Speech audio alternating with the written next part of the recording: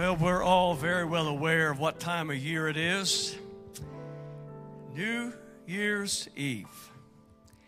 Tomorrow ushers in 2024. Amazing. And when we come to this time of year, of course, a lot of thoughts run through our mind. I want to capture a couple of those. I want to share a thought with you. I'm simply going to entitle, Let's Make a Life. You got an opportunity starting tomorrow of a brand new season. Now, we know God isn't held to our calendar, but we're very human. We're used to schedules. We're used to resets. So what is 2024 going to offer? Well, for many of us, we've grown up with television, and there was a particular game show that we're familiar with. Let's Make a Deal. Now, with Let's Make a Deal, typically you would have three choices. You could look at door number 1, 2, or 3. Curtain number 1, 2, or 3. How many remembers this show? Of course, for us who are older, we remember Monty Hall, the great host, and today Wayne Brady. And I don't know about you, I've always loved game shows. And you just get caught up in it. I love watching people win. But this thought that we have here is the way many of us will choose to live out our life. In other words, a life of randomness, a life of chance, a life of choice. We find ourselves just, whatever happens, I guess I'll try this, I guess I'll try that, instead of having a solid, prayerful plan. So on that game show, if you're not familiar with it, the host would just say, I'm offering you this, but you could have what's behind door number 1 or 2 or 3, or behind this box. How many are with me that most people really get greedy about this time? And the bird in the hand is not as good as 2 that might be in that bush. So anyhow, if this was my life and I'm making a life, let's see, I think I'm feeling good about number 1. I'll choose number 1. It offers me a year. Now, obviously, I don't know what is going to happen no more than you do and what's going to happen in 2024. In 2024, you may have some great, great highs. There might be somebody else becoming a grandparent. Woohoo! What a great prize. Your preaching changes over the years, Daryl. Then again, this could be the year that Jesus comes after his church. The rapture could happen in 2024. Is it random? Not on his end of the deal, but we don't know. 2024 may offer promotion to you. It may offer distress of nations that causes economic collapse. We don't know what's behind this curtain called 2024. So when it comes into this time of year, most of us will at least entertain a thought called what? A New Year's resolution. How many already have yours planned? Raise your hand. Oh, come on, you got it. Well, here are the statistics of New Year's resolutions. 9% of those will be successful. 23% of those resolutions won't make it through the first week. 43% of them won't make it to the end of January. 9% will be successful. Now, I don't want you to take me wrong. I'm not against resolutions. Actually, I'm for them. If you feel like there is a needed change in your life, then go after it. But the real secret is, do you have a plan to fulfill that, or will it just be random? I mean, don't all of us that struggle with weight, don't we just wish somebody would come up with a pill and you pop it and boom, you're 50 pounds lighter? How many are ready to line up in that line? It doesn't work that way, does it? So what is behind this curtain number 1, 2024? The reason that most resolutions fail is because they're not specific enough. That they are unrealistic goals. That they haven't remained focused. That's why it fades with time. Another reason is because there's no accountability. Those are the major reasons why resolutions aren't successful. I came across another quote. My wife, for my Christmas present last year, gave me a calendar, and every day had a snarky comment on it. Can you imagine her giving me a gift like that? So right at the end of the year, I think most of us would appreciate this when it says, I am a person who wants to do a lot of things, but I'm trapped in a body that wants to sleep a lot. I want you to turn with me to Hebrews chapter 11. Let's stand together as we read God's word. Hebrews 11, I want to pick up at verse 4. 3 individuals stand out. By faith, Abel offered to God a more acceptable sacrifice than Cain, through which he was commended as righteous, God commending him by accepting his gifts. And through his faith, though he died, he still speaks. By faith, Enoch was taken up so that he should not see death. And he was not found because God had taken him up. Now, before he was taken, he was commended as having pleased God. What a great statement. Verse 6, we know this verse well. Without faith, it's impossible to please him. Whoever would draw near to God must believe that he exists and that he rewards those who seek him or diligently seek him. By faith, Noah, being warned by God concerning events as yet unseen, in reverent fear constructed an ark for the saving of his household. By this he condemned the world and became an heir of the righteousness that comes by faith. Just before you're seated, turn to a couple people and say, this is going to talk to me today.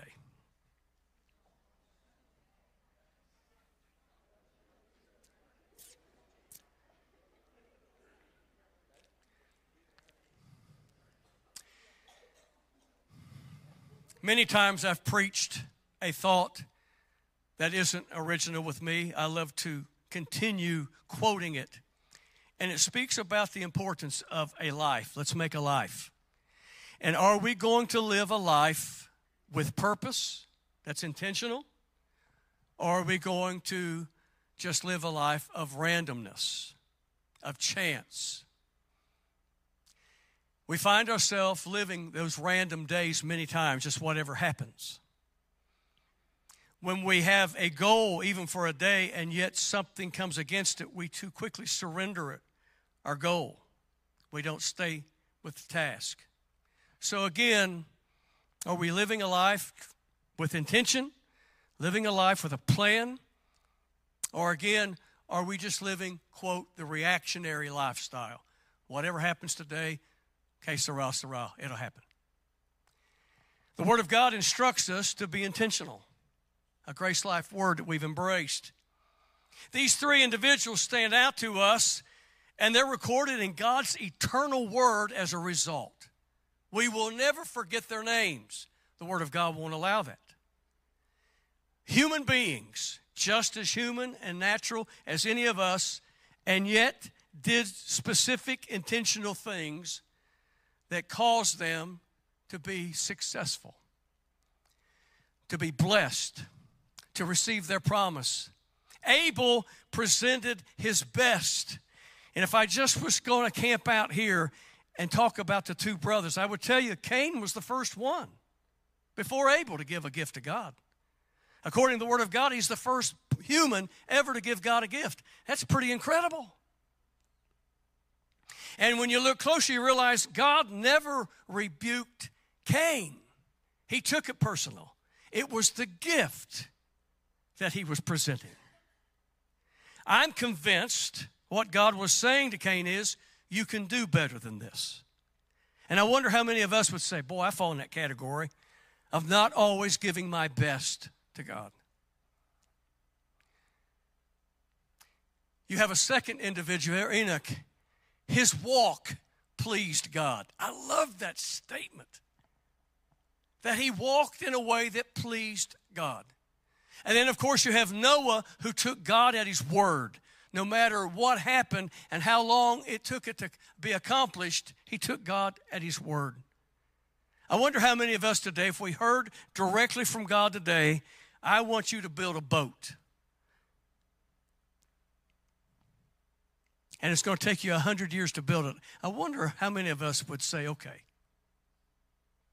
All Noah heard was, I want you to save your household. I'm going to use you. And he gave him instruction. Can you imagine how many days he didn't want to go to work? You ever have those days? Are you still with me? So this intentional versus just reactionary concept of life. So here's what I want to throw to us. These individuals are described as seeking God. Without faith, it's impossible to please God. We know this verse. And that God rewards those who seek him. So now I'm going to ask you, if someone comes to you next week and they say, what's your goal this year? What was your New Year's resolution? And your statement to them would be, I'm going to seek God. Would that sound too general? Would it sound not specific enough? Would it sound like you could lose your focus? Because isn't it just a little general to say, I want to seek God? Here's the challenge. Again, these individuals are rewarded because they did just that. They would seek God. They would seek God in the way they walked. They would seek God in the way that they listened to his voice and responded. They would seek God and return, God, this is what I can offer today. It may not be as much as I did other times, but today it's my best. I think if we take that attitude, immediately it begins to become reasonable that, yeah, that describes me. Some days I feel like I'm on top of the world, and other days I feel like no one cares for me. Sometimes I feel like I have more things to my accessibility, and other times I don't have near what I once had. It's a lean season, and yet it comes back. But am I giving God my best at this time? Man, that'll preach. Because if you're like me, if you're as human as I am, at times we say, well, it doesn't compare to what I've done, so I'm not going to try. In other words, I feel like I'm not giving enough. No, the question again is to myself, but what do I have, and what's the best that I have? This is what I want to give to God. So to diligently seek God, it's a quest. It's a pursuit. It's a journey. And in that, once again, we got to ask ourselves, if someone comes to me in the next month and says, what's your New Year's resolution? What are you going to do in 2024? I'm going to seek God. Does that make me sound weird? Or in today's vernacular, does that make me look fat?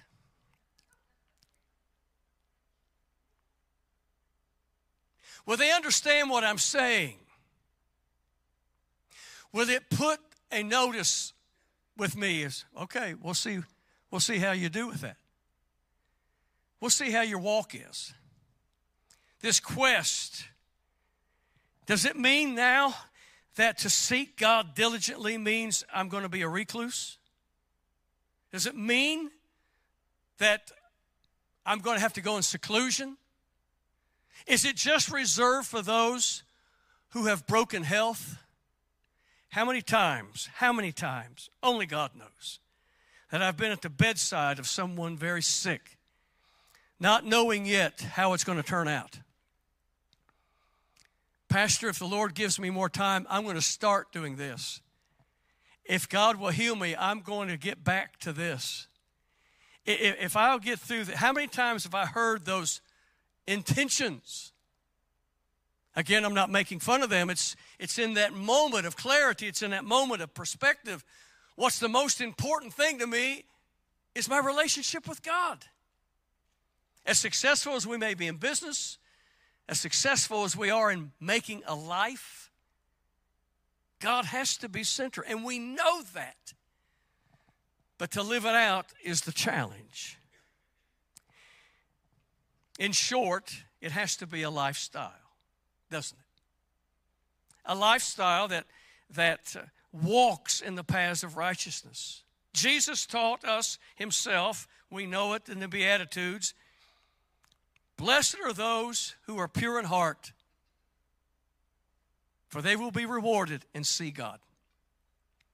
William, I don't think that's only speaking of one day when I leave this world, when my appointment comes, that I get to see God. How many wants to see God in your life in 2024? Yeah. Sometimes we see God in our daily devotion. And how many of you have had those experiences where you're reading God's Word just because that's what you've decided to do? And some days you go through the exercise and you go on with life and you don't think much, and even quizzing yourself later in the day, what did I read this morning? How many of you have had those days where I can't remember? That's all of us. And yet isn't it amazing that somewhere down the road it'll come to remembrance when it needs to. But how many of us would also say, but there have also been those times I went to God's Word, man, that is talking to me right now. You know what just happened? The pure in heart would see God through His Word. Have you had someone praying with you? And as they begin to pray for you, either over the phone or in an altar, or maybe you're visiting them and you just pray one for another, and all of a sudden they start praying a word of knowledge over you, and you're like, I didn't tell them that. You know what just happened? The pure in heart would see God. In other words, there is something to this thing called a lifestyle. This life that He offers us. This life of intention. I'm going to draw your attention to another passage. You can read it later. Ecclesiastes chapter 3, picking up at verse 11. I love this. And it tells us that everything is beautiful in its time. And then it tells us that God puts eternity in every one of our hearts. Alan, He's put eternity in your hearts. That's why it speaks to you from time to time. When you're starting to make a choice and you're like, oh, that's not good. He's watching me. He's got something better for me. That's that eternity in your heart calling on you. And then it tells us that we are to do good things and have joy in our life. That is the will of God. That's what the Word of God says. And it tells us, listen, some of you are really ready to hear a word from the Lord. The Word of the Lord says, eat and drink and enjoy the pursuits of life. How many are ready to do that in 2024? How many of you plan on eating in 2024? The last part of that verse says, for this is God's gift to us. Wow, that just got real. That God gave me that taco. God was at the pizza party. God was in that Brunswick stew. Man, He was really in that Brunswick stew. That was good. Now, let's make a life. That life that God's giving includes daily routine to eat, to drink, and to enjoy the pursuits of our hands, to enjoy what we do, to enjoy life. You see, again, it doesn't make you weird. You're realizing in this, me seeking God is just that. It is an intention that I'm going to make it a focus, that even in the mundane, the routine of life, God is still involved in that. How many of us pray before we eat? Do you know why we do that? Because some of us have been on missionary trips and we have no idea what's put in front of us. God bless this. Just a thought. Christy, my niece, her brother, my nephew, he decided years ago he wasn't going to pray over meals at the table. He prayed while he was in the grocery store. God bless this, as later we'll eat it. It is this whole thing of, wow, if I diligently seek God, He gets involved in everything. It's making a life for me. Walking in the paths of righteousness. I wonder how many of us would say, I really would love to hear God's voice speak to me, and put your name in the blank. I'm pleased with your walk with me.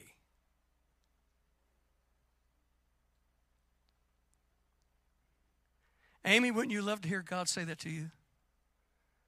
Just that soft voice on a Tuesday afternoon. I enjoy. You please me.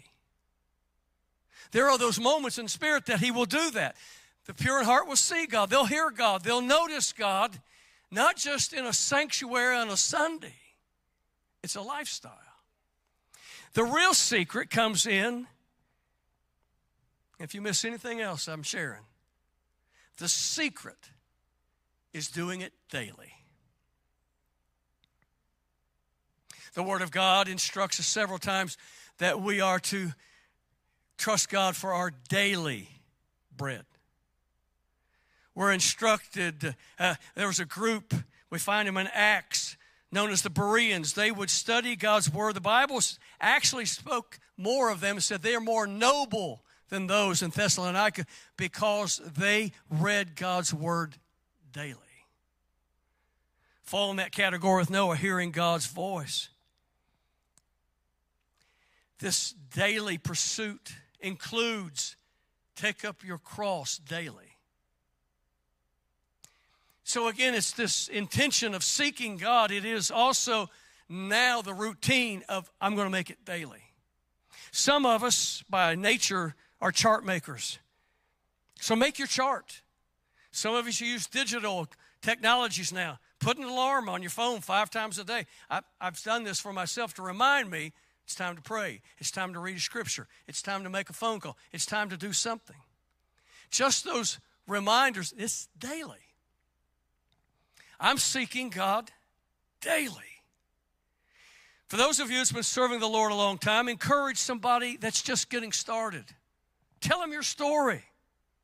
Tell them, yeah, I know what it is to pray, and don't believe that God heard my voice today because He didn't just show up in my room. I didn't hear a siren. I didn't see fireworks. But He is listening. He does care. This daily pursuit. We know the old Chinese proverb is, the journey of 1,000 miles begins with the first step. This is why, again, so many resolutions fail, because they don't remain focused. But I'll conclude with this. Not only must we have the intention to diligently seek and know it needs to be a daily pursuit, it's also don't settle for less than God. Wow, what a statement. How many times do we settle for the imitation? How many times do we settle for the knockoff? How many times do we settle for that which was not the design, but we got tired, we got weary, we got greedy, we got anxious? You can fill it in. We settled for less. But oh my, isn't He still the pearl of great price? Isn't He worth the pursuit? Isn't He worth the wait? Isn't He worth the confusion, the struggle that I go through and wondering why He's not showing up sooner? Isn't He worth the wait? Sure He is. This settling for less. I'm even going to put something out there, and You may get scared from me saying it. Don't settle for the lesser good. Don't settle for just an angel, a miracle. It is Him that we pursue. Let that sink in. I love stand with me, please. I love the picture that we find in what we call the triumphal entry of Jesus. Today we celebrate it in the Easter season. We talk about Him coming into the city the week earlier before His crucifixion. All the celebration. It is a feast of Passover. Everybody's there. It's hustling, it's bustling, it's busy. But there's a group of Gentiles. The Bible picks them out of the crowd of all these Jews. And this is the statement. They go to Andrew. They go to Philip. This is what they say. We would see Jesus. What a statement.